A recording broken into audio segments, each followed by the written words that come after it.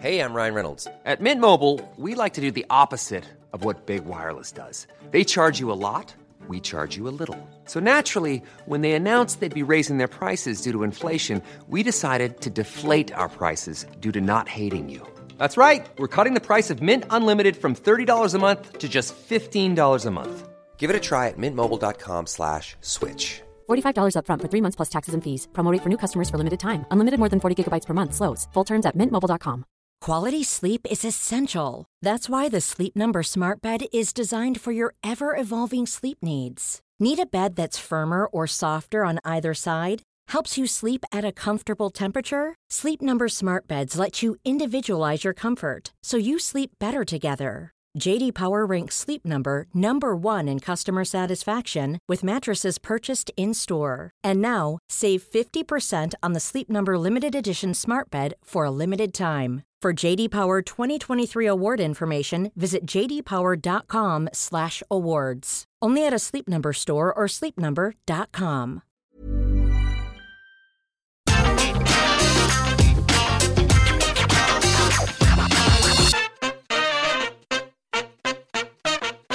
Hello and welcome to the NXT 2.0 review. I'm Adam Wilborn from What Culture, joined by the Dudley Boys of What Culture, Michael Hamflett and Michael Sidgwick, here to review everything that happened on last night's episode of NXT 2.0 New Year's Evil. But before we get into it, if you're a fan of this sort of thing, make sure you subscribe to What Culture Wrestling on either iTunes, Spotify, wherever you get your podcasts from, for daily wrestling podcasts where we not only review NXT 2.0, but also Raw, SmackDown, AEW Dynamite, AEW Rampage, pay-per-views, or whatever they're bloody called nowadays. We have interviews, round-table discussions, and a round of the week complete with a bloody good quiz, of course, on wrestling culture. As I said, though, joined by Hamflett and Sidgwick to review NXT 2.0 New Year's Evil. What did you make of last night's show, Hamflett? I thought this show was great. I think NXT is a complete mess. Let me try and articulate those thoughts a bit more. This was an enjoyable 2 hour. This was better than what I saw of Wrestle Kingdom. That's a weird sentence, right? This was more entertaining than what I saw of Wrestle Kingdom yesterday. However, when NXT puts on, and there's been a few of these, we've had this conversation a few times now, what a decent 2 hours that was. You know, matches were built to, some of them were very good. Some of them you can see the potential. There's things coming, spinning forward and all that kind of thing. But week on week, this is still soft play. This is still strange, ludicrous, developmental. Some of it's funny, some of it's, well, most of it's funny on an ironic level. Very occasionally something genuinely pops as all that. It's daft, it's weird, it's strange, and it's odd. And you can't really do earnestly pretty great 2 hour wrestling show in the soft play, daft, fun zone. Like they just don't. What is this brand? Because I enjoyed this, but it doesn't really relate to the week on week. And I know that. And we've had enough goes around now to know that. I quite enjoyed War Games too, but it doesn't relate to this brand. You know, the moments of like genuine, like gripping tension in the opener, or the almost like AEW Dynamite thrill of the 6-man do not at all marry up to the modus operandi of what the show is week on week. And it's so weird trying to pull those things together when we have an episode like this. Genuinely enjoyed it. It's still untenable.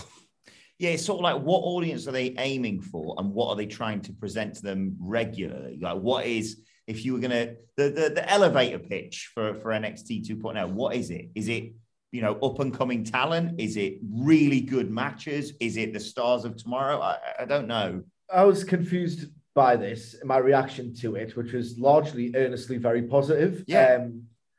It's the weirdest thing. Like, I don't know if this is my inability to be pleased with anything related to WWE or whether WWE's absolute refusal to not be wrestling is just betrayed by itself time and time again. But I saw a decent amount of talk, or at least what little talk I saw was unanimously positive. The answer to World Wrestling Entertainment's modus operandi is professional wrestling, because there was a lot of really good stuff on tonight's show.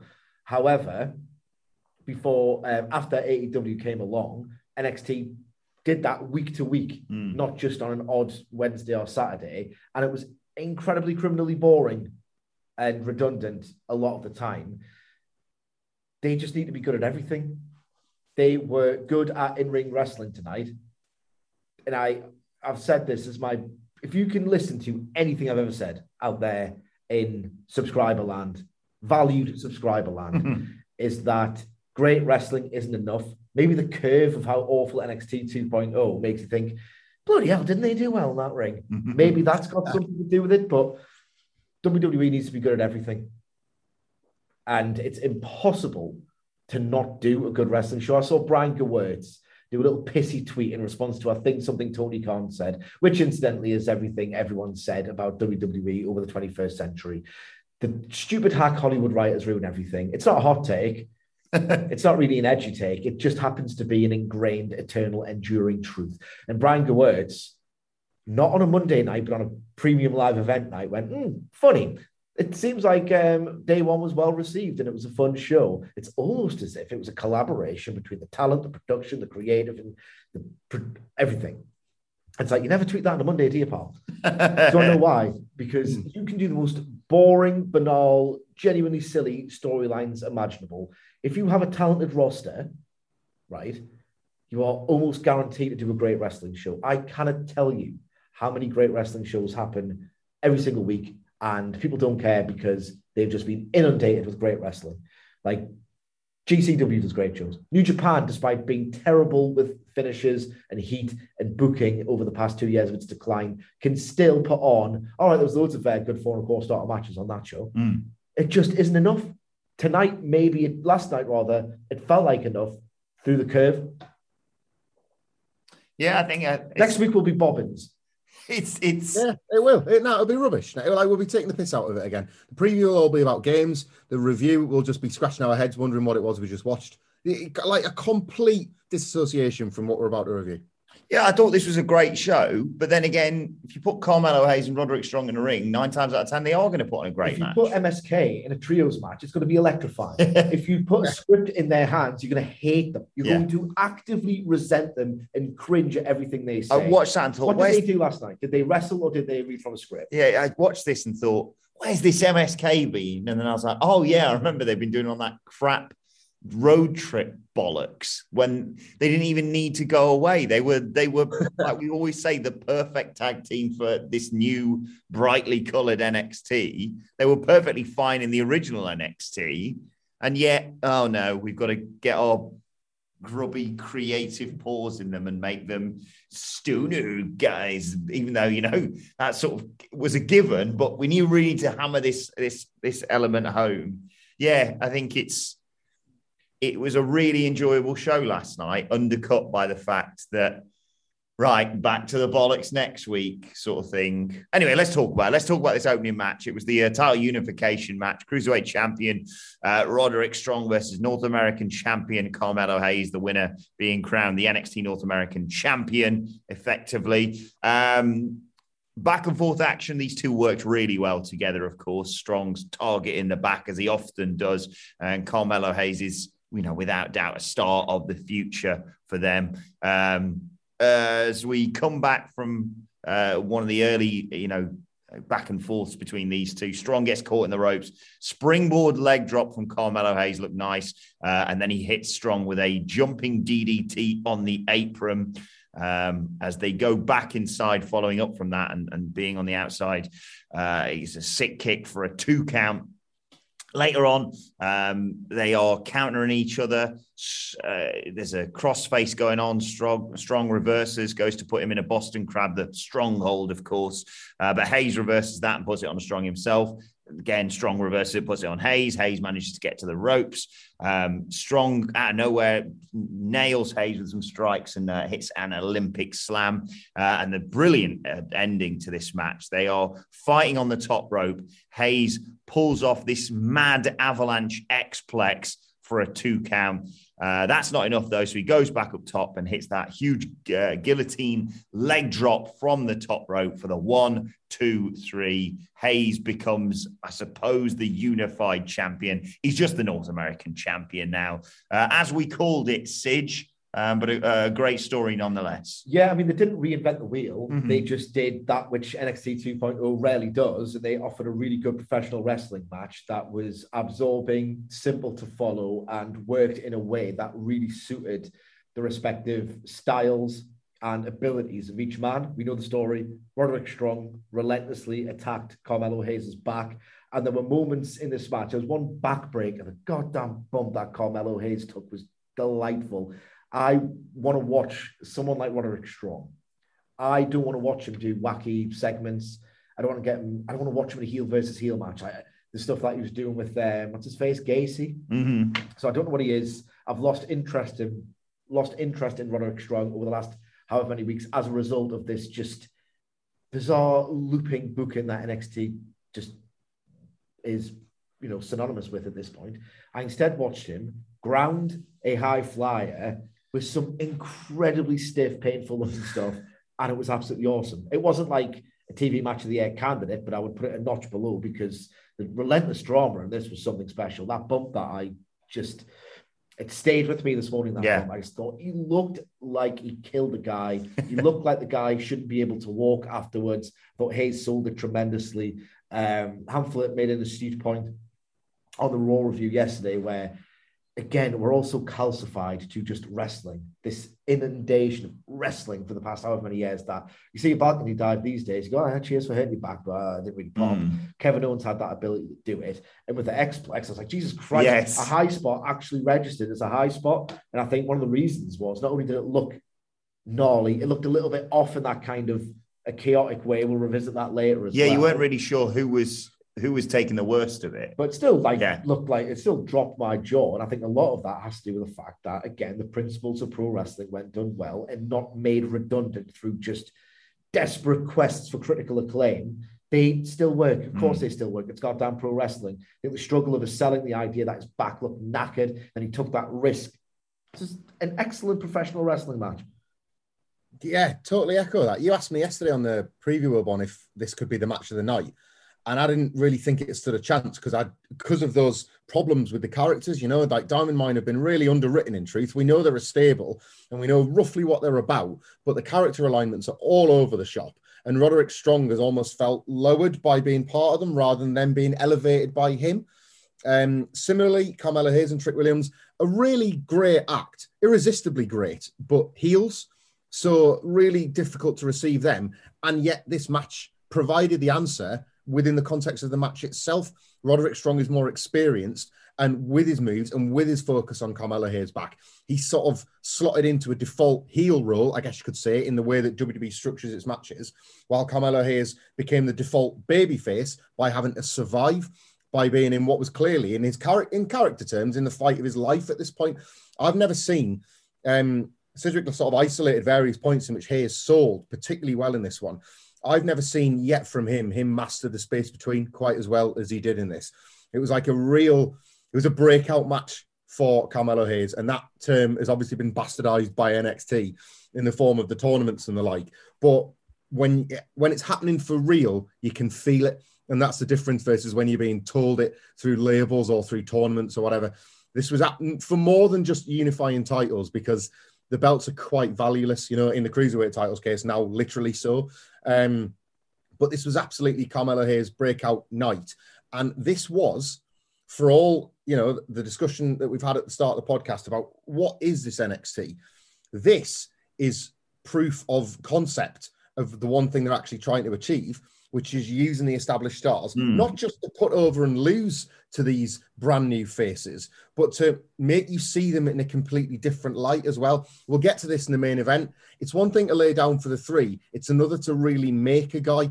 Yeah. Carmelo Hayes, for all that he's done right so far, and from all that the act with Trick Williams is one that clearly has a lot more potential. Tonight was the night that he felt made for the first time. That was why, in my opinion, you might have felt something as he held those belts aloft, because the whole thing felt earned for the first time. Like, I didn't think a particularly effective story has been told heading into this match, but I completely believed all of it, like bell to bell. Really, really tremendous. Like, this was, for me, the match of the night. And considering the competition they had with the six-man, like, that in itself was a tremendous achievement. Like, a really great effort all around.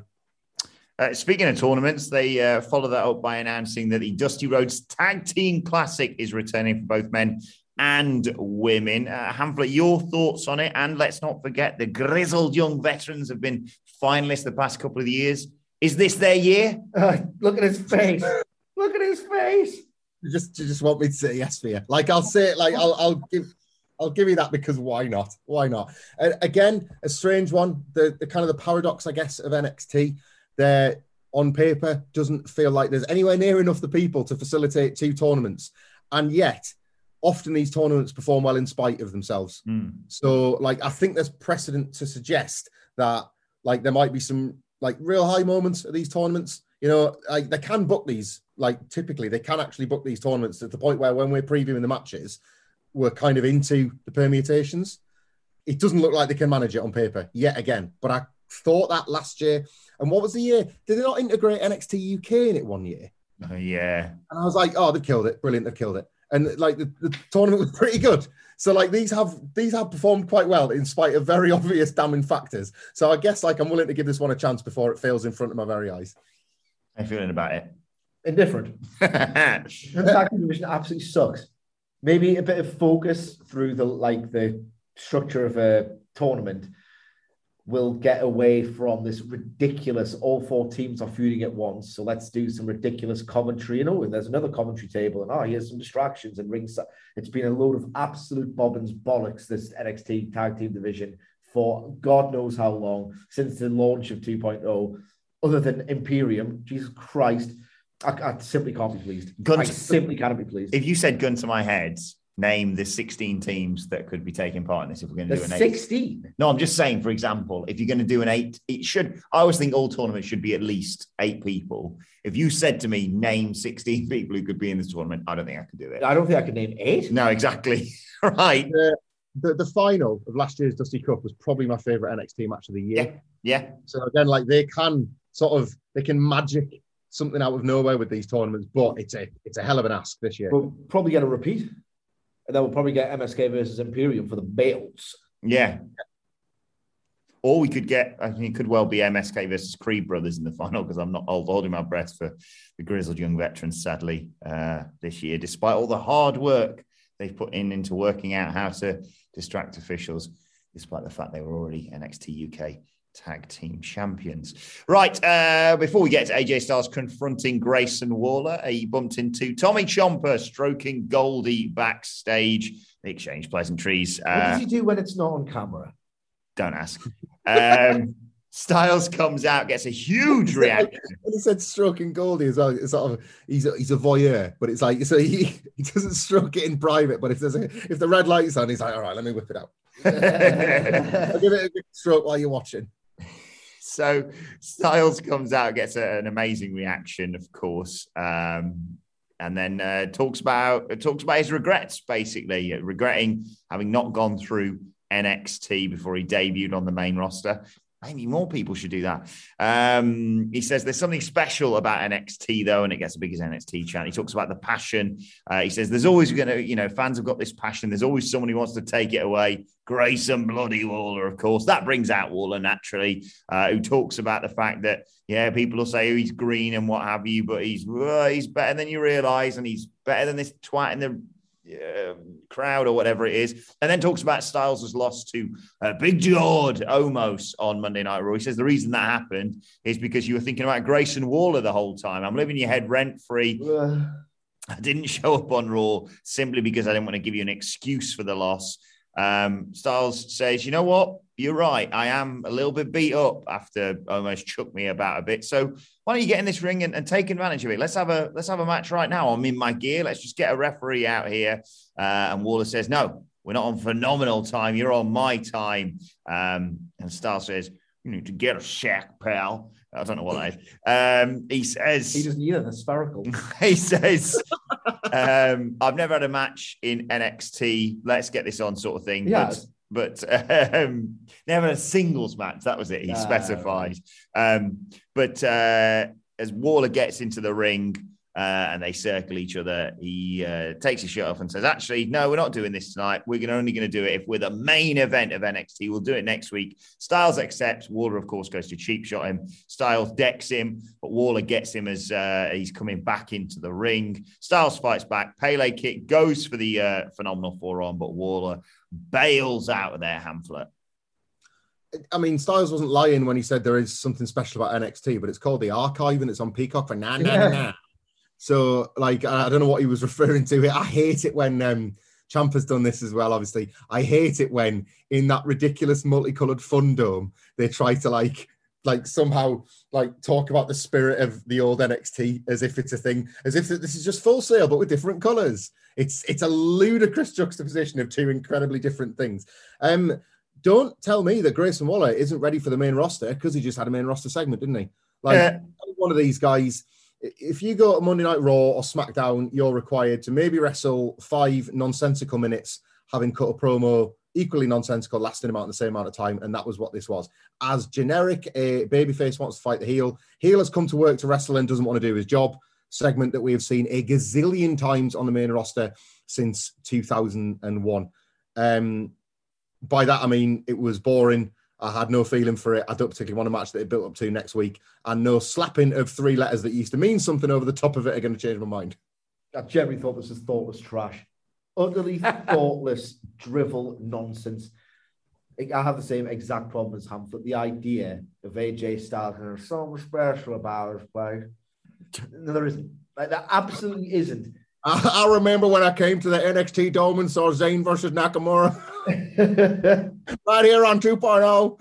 I mean, I hate it's almost word for word the exact same drivel that Edge came out with when he failed to pop a rating and failed even more drastically in convincing me and everybody else that he wanted to go for the NXT title, when he's going to do that thing where I'm going to see which one of these I'm going to pick. Well, actually, you can't pick either because you've tanked the ratings on all 3 shows, Edge. So let's get Danielson. Let's get the Dragon in instead. You boring bitch. These your part-time. Your part-time.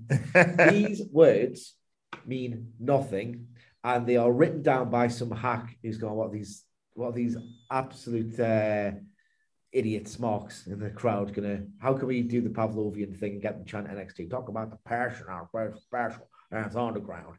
You killed it. We know you've killed it. Like, don't piss me off by saying that you haven't killed it. I didn't even like it by the end, and I'm still annoyed by their insistence that it's the same thing. Like, you killed it, and you killed it like with a massive smile on your face. You took everything about it and thought, how can we be really cruel and funny about this? So that really pissed me off. And it's so small time as well. Like, even if we didn't know the backstage, fascinating political power plays as to how it got killed. It looks like the smallest wrestling show this side of NWA Power, and they're saying, it's really special. No. One more thing, because I hate all of this so much. Thoughtless, cliched, copy and paste drivel. If I never hear the words living rent-free in your head ever again, I will die a happy man. I know there are great wrestlers out there on the other channel who are saying the same thing, and that's pissing me off as well. It's an awful phrase that's slung about on not just wrestling Twitter, but football Twitter, everywhere I look. And I'm just sick of seeing it and hearing. Rent-free, oh my God. Oh, rent-free. Like, you can't, that means you can't have anything to say because whatever you say, even if it's a valid point, you're talking about this subject, therefore, rent-free. Yeah. It's in the same postcode as people that post screenshots about getting blocked. Yeah. You know, like, oh, well, I won that one. Right, we get a vignette from Peter who says, "Is that your pussy good dog, Tony D'Angelo?" Talking about him breaking his hand with a crowbar. He says, "Tony, poke the bear. This is just the beginning." And he's going to rip his arm out of his socket and stomp him down for good. He challenges Tony D'Angelo to finish what he started next week and bring the crowbar because you'll need it. Anything you want to say about this? No. Okay. We get a backstage segment with the Bloody Lotta Party, Casey Catanzaro and Caden Carter. Amari Miller talks to them about what parties you've been going to, what wild party, because you are the party capital of the bloody whatever. They said that their New Year's resolution is to become NXT Women's Tag Team Champions. In come Persia Pirotta and Indy Hartwell and say, oh, no, we'll win the titles actually. And they challenge them to a match. Persia's happy, but Indy says, please no more handicap matches. And they turn around and say, what about you? It's Tiffany Stratton there. And she goes, ew, no, Daddy, they want me to wrestle. Which is my dream last week. She leaves and they go, what about her there? And it's Wendy Chu. She was asleep. She gets woken up by it. She doesn't know what's going on. She thinks someone's a hamburger. It's really funny. We didn't call this, so... No, why would we call... I mean, we're being too straightforward with our games to preview this show. All along, was this just a typical WWE reference point thing? There's an episode of South Park from 1999, Chef Aid, where Elton John sings to save Chef's job, and he sings a song dedicated to Stan's girlfriend, Wendy, called Wake Up, Wendy. Is that the entire reason for the existence of this character? I just thought about that. Tony Khan's a South Park guy. We were all a South Park guy once, you know. I saw something on Twitter today, and I apologize to whoever it was who tweeted it to us. I assume it was tongue-in-cheek. I hope it was, you know, a little bit like, let's poke the Sidgwick bear a little bit more than anything. Or just like, now what WWE is this ridiculous that they may try and do it, suggesting that Wendy Chu could be an Orange Cassidy-esque character in NXT. I did see this. Yeah. Was it Haley? Was it Haley? I can't remember. Apologies if it wasn't. I didn't respond because I was frightened. I think that's a good take, if that is the case. But that is exactly how they would see how to try and do their own Orange Cassidy. Like in their minds, we've nailed this. It's very WWE to do it because, right, okay, well, he's a bit lazy. Right, lazy, sleepy, props, pajamas, actual slumber. Right, there we go. You're gonna wear some pajamas, yeah. And then you're gonna give Eddie Hartwell and Persia Brown. Maybe she'll go on to be the most relatable character in all of WWE because she'll fall asleep while watching the match, like the rest of us do. I couldn't get over that. I think it might have been over Christmas because I saw it on Twitter and maybe it was one of the last ones we watched, and I was like, well, home straight now. Let's not debother ourselves. But I saw a tweet where it was like, it was the commentary team and her asleep behind them, and I was like, if people don't know about this, and even if they are concentrating that much, they don't really pay that much attention to everything. They look and go, is someone literally asleep at this show? And the work became a shoot. It's self-own. No, but the work became a shoot because didn't somebody screenshot something from Raw during the Miz promo where a kid was asleep on his mom's shoulder or something like that? Yes. Well, you know, so what? He's either a massive Wendy Chu fan or he too is just trying to get through a taping like the rest of us. Yeah, I'm doing homage to Wendy Chu. I love that though. You know why they did that? Why they're tweeting that though, aren't they? Rent free. Piss off.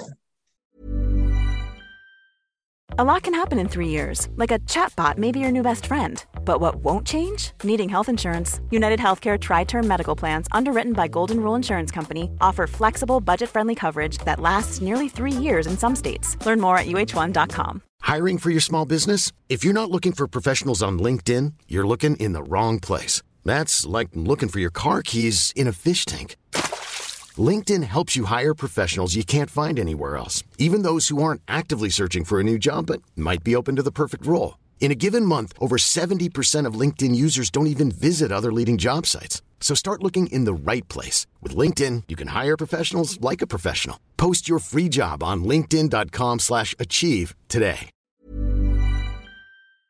Before we go any further, though, this show is sponsored by BetterHelp. Now, we all carry around different stressors. They can be big life worries or just, little things like your favorite wrestler not being used properly. The thing is, when we keep them bottled up, it really can start to affect us negatively.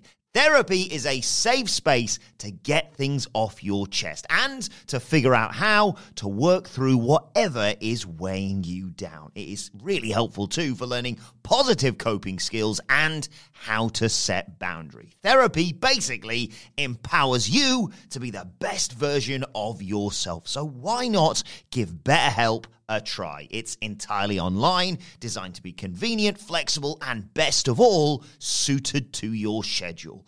Get it off your chest with BetterHelp. Visit betterhelp.com/whatculture today to get 10% off your first month. That's BetterHelp, HELP.com/whatculture.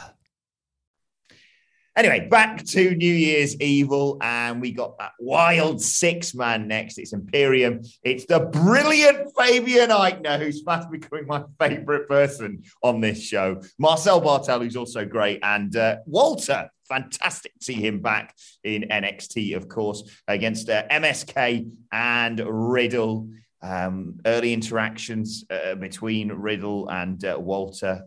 Nash Carter started it all off, and there was a bit of an isolation for him, but in comes Riddle, kicks Walter. Walter goes, "That's nice," and then just flattens him with a chop, of course, and then goes, "Right, that's that twat dealt with." Tags Fabian Aichner, you take over from here. He gets a 2 count. Later on, again, Walter comes in and just lays out both Nash Carter and Wesley and sets him up on the ropes for a stereo kick from in and out of the ring from Aichner and Bartel, and they do their infamous pose as we go to the break. They're working over Carter as they come back. Carter desperately tries to get to his corner and looks like he's going to make it, but Walter comes in and cuts all that off, stomps on him, starts battering him, but then Carter gets to his feet and thinks it's a good idea to chop Walter. Yep, no, that's not going to happen. Anyway, Carter manages to somersault underneath Walter, goes for the tag, but Imperium have knocked his partners off the apron. He looks like he's going to powerbomb Carter, but Carter flips out, gets to Riddle. Riddle comes back and, gets a bit of a receipt for what happened with him and Walter earlier. He takes out Imperium, goes to that T-bone suplex. Walter blocks it, but Riddle hits him and nails the T-bone suplex on the second attempt. Imperium come in. Riddle's getting beaten down. Riddle gets saved. MSK super kick Imperium off the apron. He goes at Riddle, flips out to the apron and kicks Walter, and then they all dive onto all 3 men. He gets Walter in the ring, suplexes him, gets a 2 count, preps for the RKO, but Imperium take out all of MSK. That distracts Riddle, and Walter can hit him with a powerbomb for a near fall. Walter instructs his boys to go for their finisher, but in the midst of all this, Walter gets caught with a German suplex. Carter comes in, Lee comes in, spinning blockbuster, and Riddle RKO's Bartel for the victory for himself and MSK. What do you make of this, Sidgwick? I thought it was class. About 3 years after the fad has completely ended, so there's no conversation to get involved with, I've recently discovered true crime as a genre of things to watch on bloody Netflix. Years after everyone stopped giving a toss about them realistically, because my whole deal was ahead of Christmas. I am an anxious fella generally, and I'm weirdly superstitious as well. So my crack was, I can't watch any Christmas films and have my Christmas traditions, because that'll mean Christmas will be taken away from me by Omicron. I'll be tempting fate if I dare to dream of Christmas, right? So I thought, what can I watch instead? I don't want to feel festive, right? Festive. They'll get me if they can. What's the antithesis of Christmas? Yeah, they'll get me. They will get me if they believe me to be being festive, because how dare I tempt fate, given what fate is doing in the world right now, right? So I started watching true crime, right? The killing of Wesley is my favorite one yet. He took in this match, he took a fucking beating. It was great. There was this one moment where they Imperium together engineered this spot where he was tangled up in the ropes and he was held in place by Bartel and Aichner, and just Walter comes over and boots him. Fantastic. This was thrillingly arranged, like the best trios matches are. That high spot where Riddle and both MSK floored all 3 of them was just the best. Again, now that I can appreciate joy once more, I've been getting in my Nintendo. You see bursts of activity and vibrant colors, and you're yes, it's dopamine. Somehow that high spot, and it was all in the way it was built to, but the thrill, the chaos, how much I was trying to pay attention to, the vibrant backdrop of colors. I got some dopamine out of this. Yeah. It was more fun than great, but it was really, really good fun.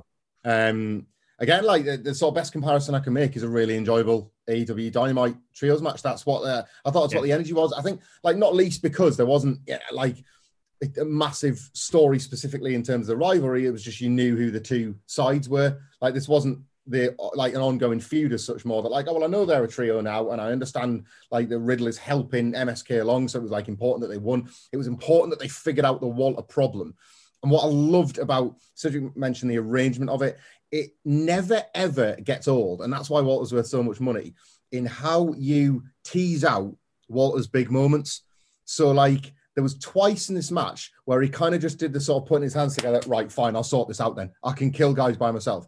They managed that twice. And then still at the end, was it like after one of the RKO attempts when he just fired back with a shotgun dropkick?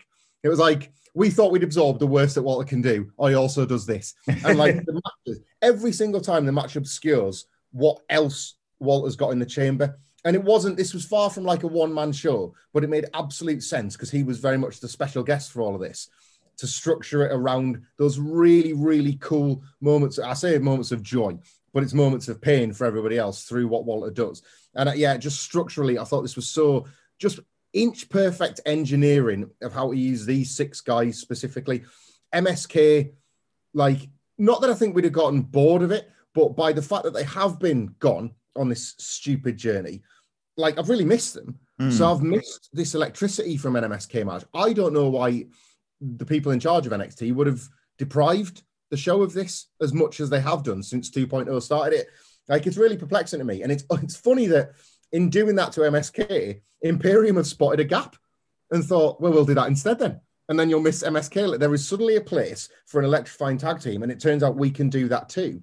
So all of these elements converging made something quite magic here. Meaningless in the grand scheme of things. Both teams will enter the Dusty Cup.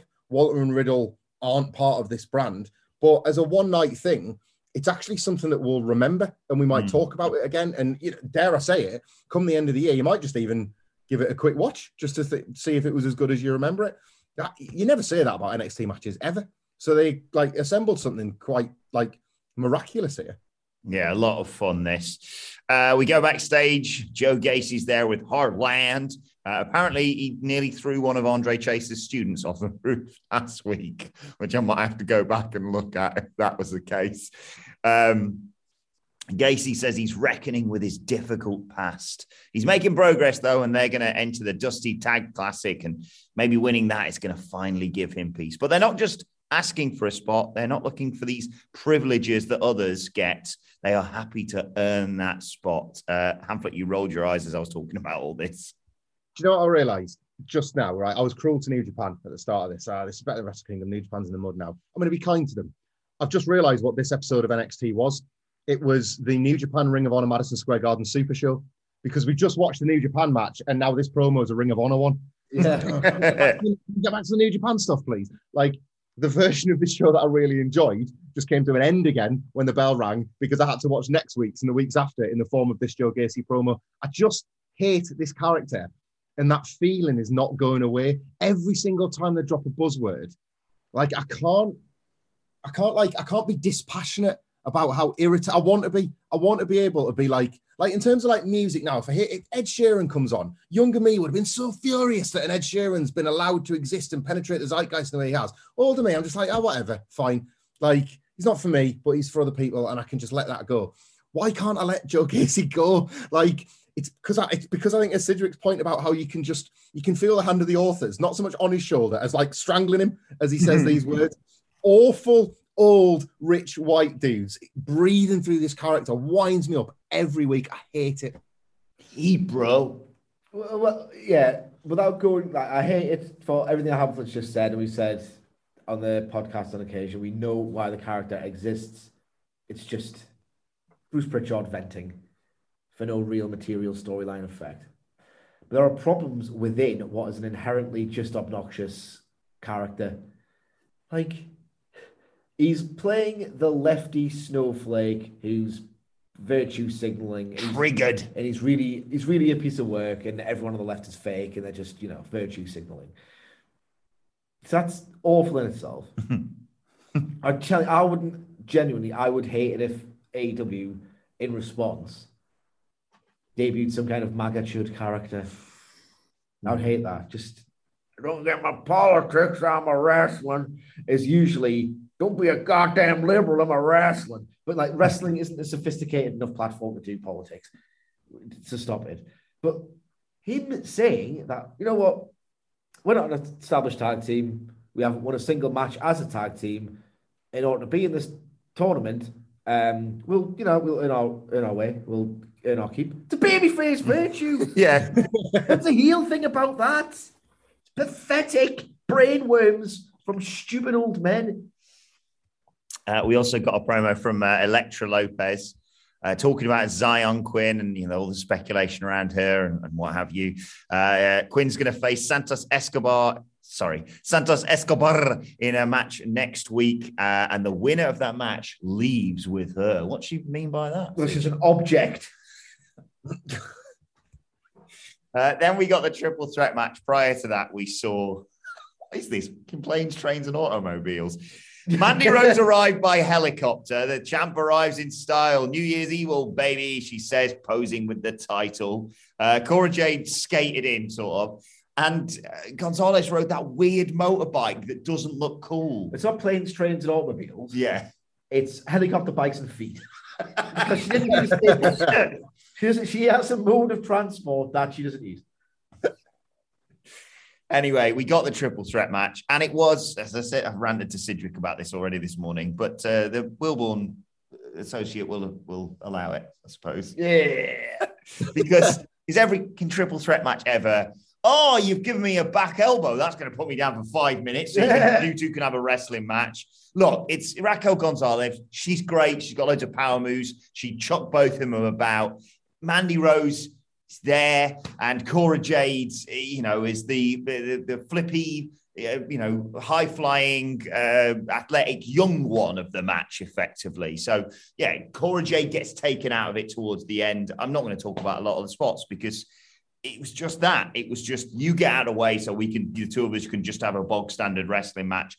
In the end, Jade's out of the match. It's Gonzalez and Mandy Rose. Mandy Rose tries to leave. She gets dragged back into the ring by Gonzalez, but as they're getting back in, Rose has used the opportunity to beat down Gonzalez. Gonzalez fires up, though, hits her powerbomb finisher, goes for the cover, but Cora Jade flies in off the top rope, sentons the pinfall to break it all up. Gonzalez goes after Jade, but Jade reverses, sends her to the outside. She thinks she's got Mandy Rose defeated, goes over, goes to roll her up. Rose counters, 1, 2, 3. She escapes with the championship, effectively, Sidge. I thought nothing of this match. I rolled my eyes at the layout. Just couldn't invest in it at all. Like, selling, I've told people this before, I'm not a massive, major selling nerd. I've got latitude towards selling, but when you see something, it's just like, it's fake. It's lame. It's just not good at all. The actual various matches within the match weren't particularly hot or good. Did they botch the finish?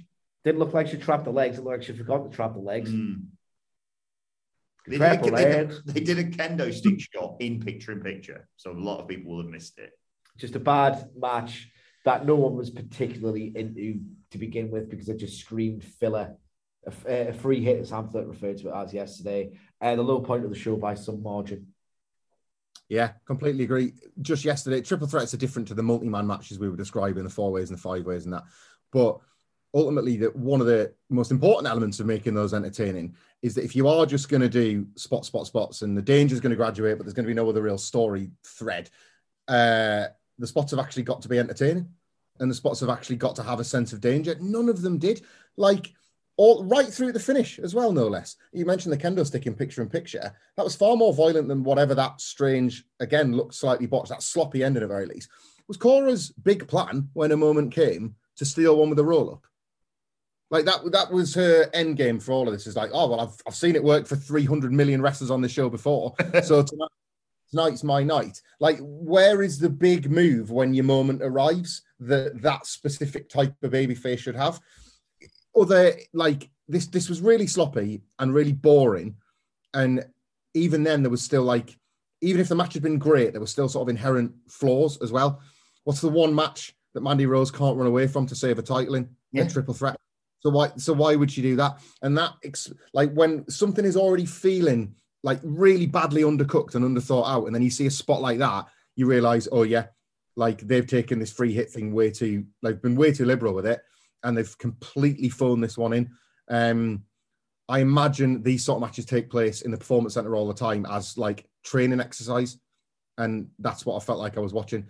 No real excuse for it to be this poor on television. It wasn't like the worst in terms of the botches we've seen from some of the more inexperienced wrestlers, but it was just such a sloppy delivery of something that they're wanting to tell you is a big thing, you know, a women's title match. So considering the prestige and the stakes they pretended to have, this fell well short. Boa's splashing water on his face, saying he can't control his powers. He's asking the dark side to let him just face Solo Sikoa by himself. And then he splashes water on his face again, and then over his shoulder in the reflection or whatever it is, evil Boa's there. Can you not just give them to somebody else, like how he got them in the first place? I don't know. Have a nice long kid. I'll do the job. Riddle says farewell to MSK. It's not goodbye forever. It's just goodbye for now. And then MSK turn around to go face to face with the Creed brothers, talking about how competitive the tag team division has become. And MSK want to win the Dusty Cup again, but that's not going to happen because the Creed brothers are involved. I think it's a hell of a potential final right there, obviously. I just hope they allow, if we are going to have, like I said, not suggested, but pontificated, we're going to have 8 teams, have the Creed brothers be the old Creed brothers in the first few rounds and just run through people. That would be a nice little way to set them up as a potentially viable semi-finalist act. Also, don't call them the fucking Creeds because it sounds like a cartoon family. Yes. Rubbish. I think there is the Crudes or some bollocks, aren't there? There is. Right.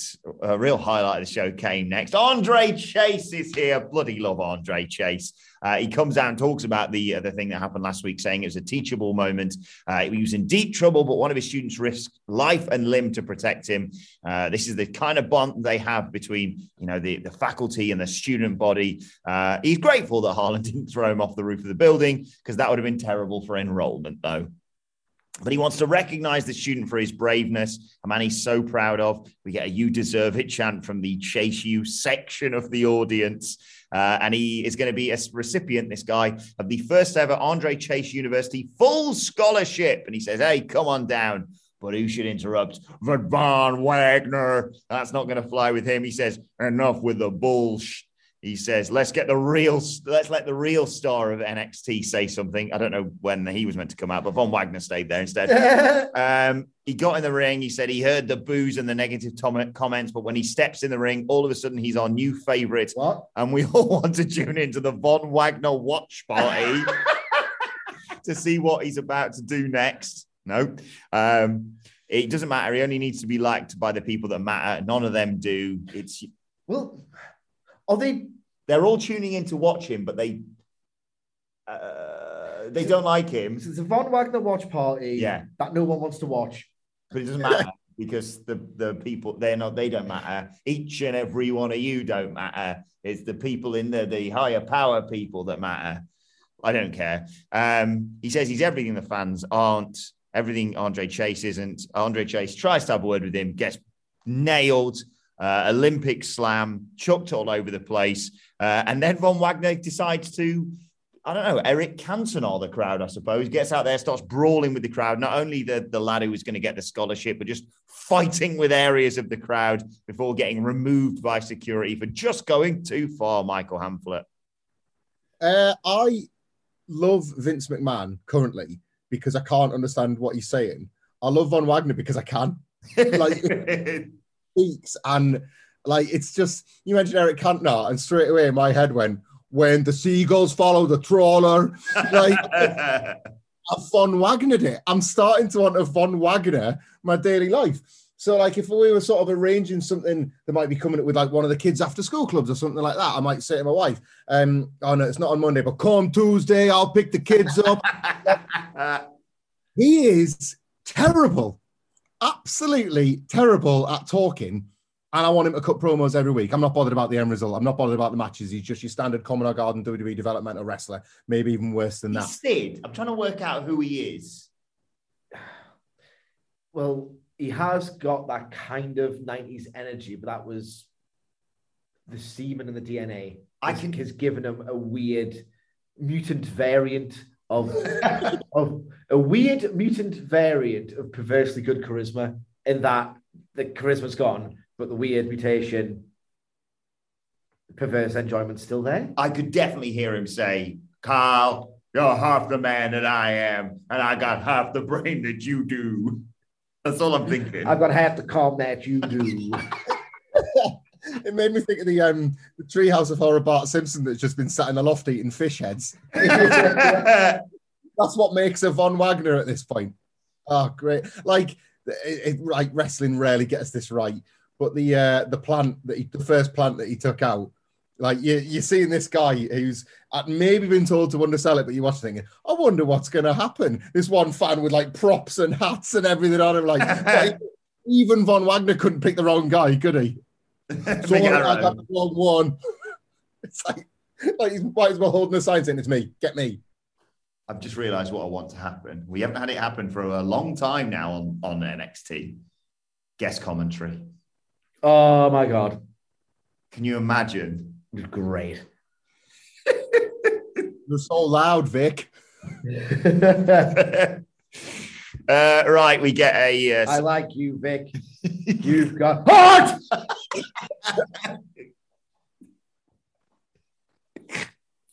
Right, we do get something good afterwards. It's he carries out to the moon. He talks about what a 2021 he had, runs through everything that went on with him and Ted DiBiase, etc. He talks about going from cutting grass to kicking ass. Nice line. Well, he's going to start eating ass. Remember that? Did they just drop that? But he learned how to conduct himself like a champ and find a new legacy courtesy of Ted DiBiase. Maybe this is the year he's going to stop chasing green and start chasing gold. It's 2020 to the moon. Love that. Got to say it twice, didn't he? God, I really hope this is the year that Cameron Grimes wins a title. I know they don't mean anywhere near as much as they used to, but I don't really care. Yeah. I don't know. I can't decide if he's Braun Breaker's first opponent or his last one. You know what I mean? Like he's either sort of somebody perfect for like having Braun Breaker just flatten because he's credible and he's got all this like NXT legacy, or he's sent on like one or two more diversions and then has like that hero's journey by the time Breaker's become dominant. Grimes is great, so he's just sort of working both. It's basically the Hangman Page of NXT. Shut up, man, and get to the main event. Don't announce next Tuesday's stuff. I can see it in your notes. It's preview stuff. I just wanted to mention, we're getting a crowbar on a pole match next week. That is going to be a lot. We've got a lot of games to play with that next week. Yes, absolutely. Absolutely. Right, main event time. It is the NXT Championship on the line. Tommaso Ciampa versus Bron Breakker. Before we even talk about the match, Michael Sidgwick, your thoughts on Bron Breakker's entrance, bursting out of the chains and kicking through the old X? I liked it and then got annoyed by it 2 minutes later, if that makes any sense. Because it ruled. They got the gist of the character, right, perfectly. And then in 5 minutes, I went, I like the finish of the match in the middle of the finish, but I've got problems with the match, and I'll get to them and how it links to the entrance. That entrance is so funny as well. Sorry, because again, like we were talking earlier on, like as Sidgwick said, they killed the old NXT with a smile on their face, and then they had their new guy smash the logo to pieces on the same night that AJ Styles like, a lot of history in this building. A lot of people from where I'm from calling this a new sportatorium. I send the big juiced up guy out to smash Triple H's baby in front of him. Like you cannot have both. Anyway, let's get to the match. Much improved, I think it's fair to say, compared to the last title match we saw Bron Breakker in. Although, as Andy pointed out on the news, this is his 9th televised match. So, I mean, leaps and bounds for this guy. Fair play to him. He's, using all his power moves early on against Tommaso Ciampa. But Breakker misses a splash, gets sent outside, and Ciampa flip dives over the ropes to the floor. No commercial breaks on this, which I really appreciated. Breakker fights back, lariat, stinger splash, slams Ciampa down, sets up for a super Frankensteiner, but Ciampa crotches him on the turnbuckle, sets him up in a tree of woe and just stomps on him. But again, Breakker fires up, hits a spine buster, hits a picture-perfect standing moonsault, but Ciampa kicks out after 2. He cuts off Breakker, shoves him into the turnbuckles, hits him with a whole load of knee strikes, the blood trickling down Ciampa's face. Always nice bit of accidental blood. Love that. Breakker fires out with a spear, though, to just come out of nowhere to take down Tommaso Ciampa. They trade strikes. Ciampa puts Breakker into a corner, but Breakker hits a Frankensteiner out of there. We talked about this. I mean, Sid, one of the first things we talked about when we got into work, it was, a bit iffy in parts, but there was a section that actually he and I thought, sorry to tread on your toes here, but he and I thought was actually worked really well. So Breakker goes to that signature power slam, but Ciampa reverses it. He's going to set him up on the ropes for the Willow's Bell, but it's a bit awkward and a bit herky-jerky, but it did look like Ciampa was like, get over here for this, which I thought actually sort of added to it. So did Sige. Ciampa puts him in a half crab. Breakker gets a rope break. They go to the outside. Ciampa exposes the match. He looks like he's going to do what he did to him in the previous title match. But Breakker Alabama slams him through the announce desk. Jesus Christ. It did that wonderful thing where he hit it and then it exploded. He didn't just hit it and go down with it. It was like a double bounce, which probably sucked if you're Tommaso Ciampa, but just I thought looked amazing. Breakker hits his power slam, but Ciampa is too close to the bottom ropes. The ring nouse letting Breakker down there. So Ciampa fights back, crotches him, knees him in the head multiple times after exposing his knee, hits him with a fairy tale ending, but somehow Bron Breakker kicks out, fights back, hits a Rick Steiner-esque flying bulldog from the middle rope, pulls down the straps on his singlet, puts him in the Steiner recliner. Tommaso Ciampa taps out Michael Sidgwick. Well, he doesn't tap out Michael Sidgwick. Tommaso Ciampa taps out Michael Sidgwick. Bron Breakker is your new NXT champion. Absolutely. I'm not going to talk about how it's the right decision and the right story and all the rest of that. Yeah. Done that quite a bit. Match itself, to the entrance, promises the absolute essence of Bron Breakker. And then they take the essence of 2003 Goldberg and put it into him for 5 minutes. It did feel like Triple H was back, in NXT for a brief period here. I thought this would have benefited enormously if it was just full of the explosions that came later. You would never have got the impression of, it has to be worked into this. This is boring. Bron Breakker's not very good at this particular aspect of the craft. Get to the point. I didn't want to feel that at any point. I wanted to just be wowed for this destructive breakthrough moment of Bron Breakker's. They need to rid him of the 2003 Goldbergs and just make his... And again, this deviates on the house style, so it's never going to happen unless you're Brock Lesnar. He's not good at the methodical heat sequence. Those bits when he was doing the lower back of Ciampa's with the forearms and stuff, it's like, just felt like he was going through the motions. He didn't really feel like this intimidating presence who was bending someone to his will, because he's a guy who's an explosive athlete who should be just doing meat collisions for now for about 9 just pulsating minutes.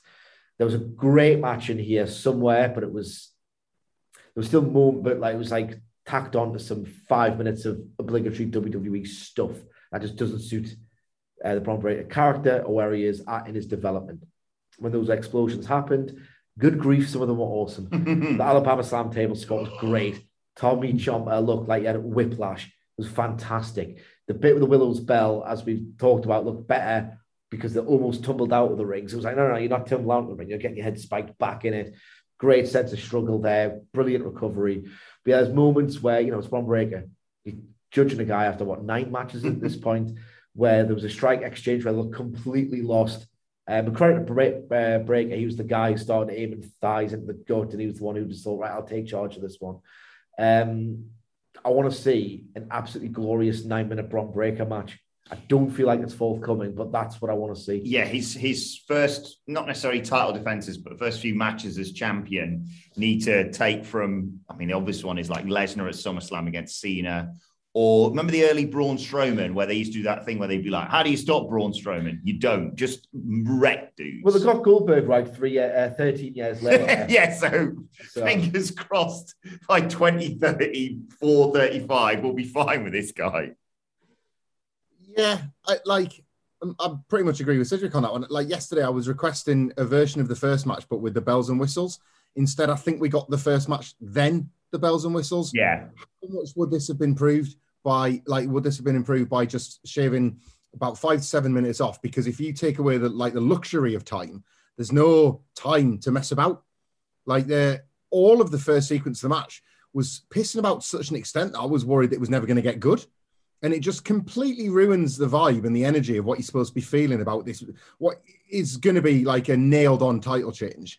You want to be just getting more and more revved up from the opening bell. And it was as if they felt the need to cool you down. Some of Bron Breakker's execution, like, I absolutely love. For a guy with such little experience, Cedric mentioned, was it like during the brawl where he kind of like, you switched, like just digging him in the chest with thighs and stuff. Like, when he does that, and it feels like he's following his instincts because he's just this big meathead and he's not quite had all of his own natural intensity drilled out of him in the performance center, I think there's something quite special. I don't want to just say it's in the genes because there's plenty of wrestlers that have kids and the kids don't become wrestlers. But there's something about that Steiner energy, you know, like the stuff he's learning to do. I thought the execution of the Rick Steiner Bulldog was fantastic. Yes. For a guy who tries to fly the connection of it, there's like, I completely see why you go with a Bron Breakker because there's absolutely enough of the bare bones.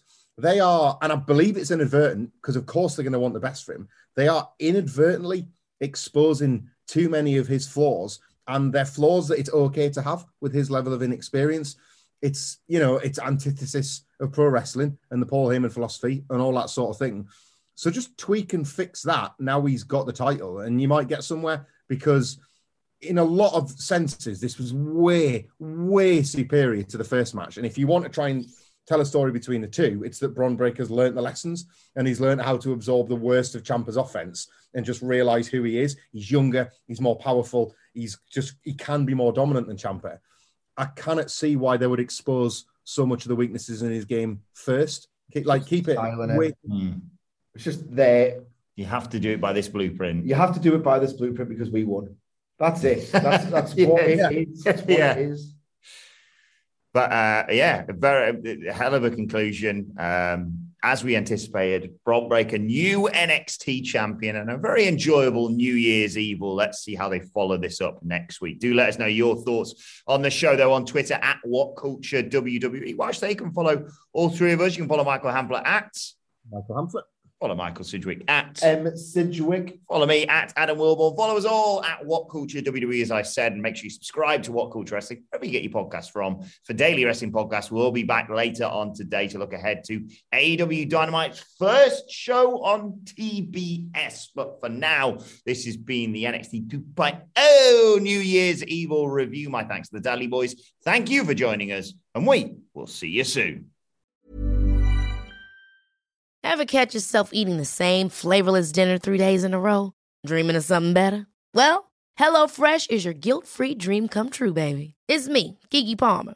Let's wake up those taste buds with hot, juicy pecan-crusted chicken or garlic butter shrimp scampi. Hello Fresh. Stop dreaming of all the delicious possibilities and dig in at HelloFresh.com. Let's get this dinner party started.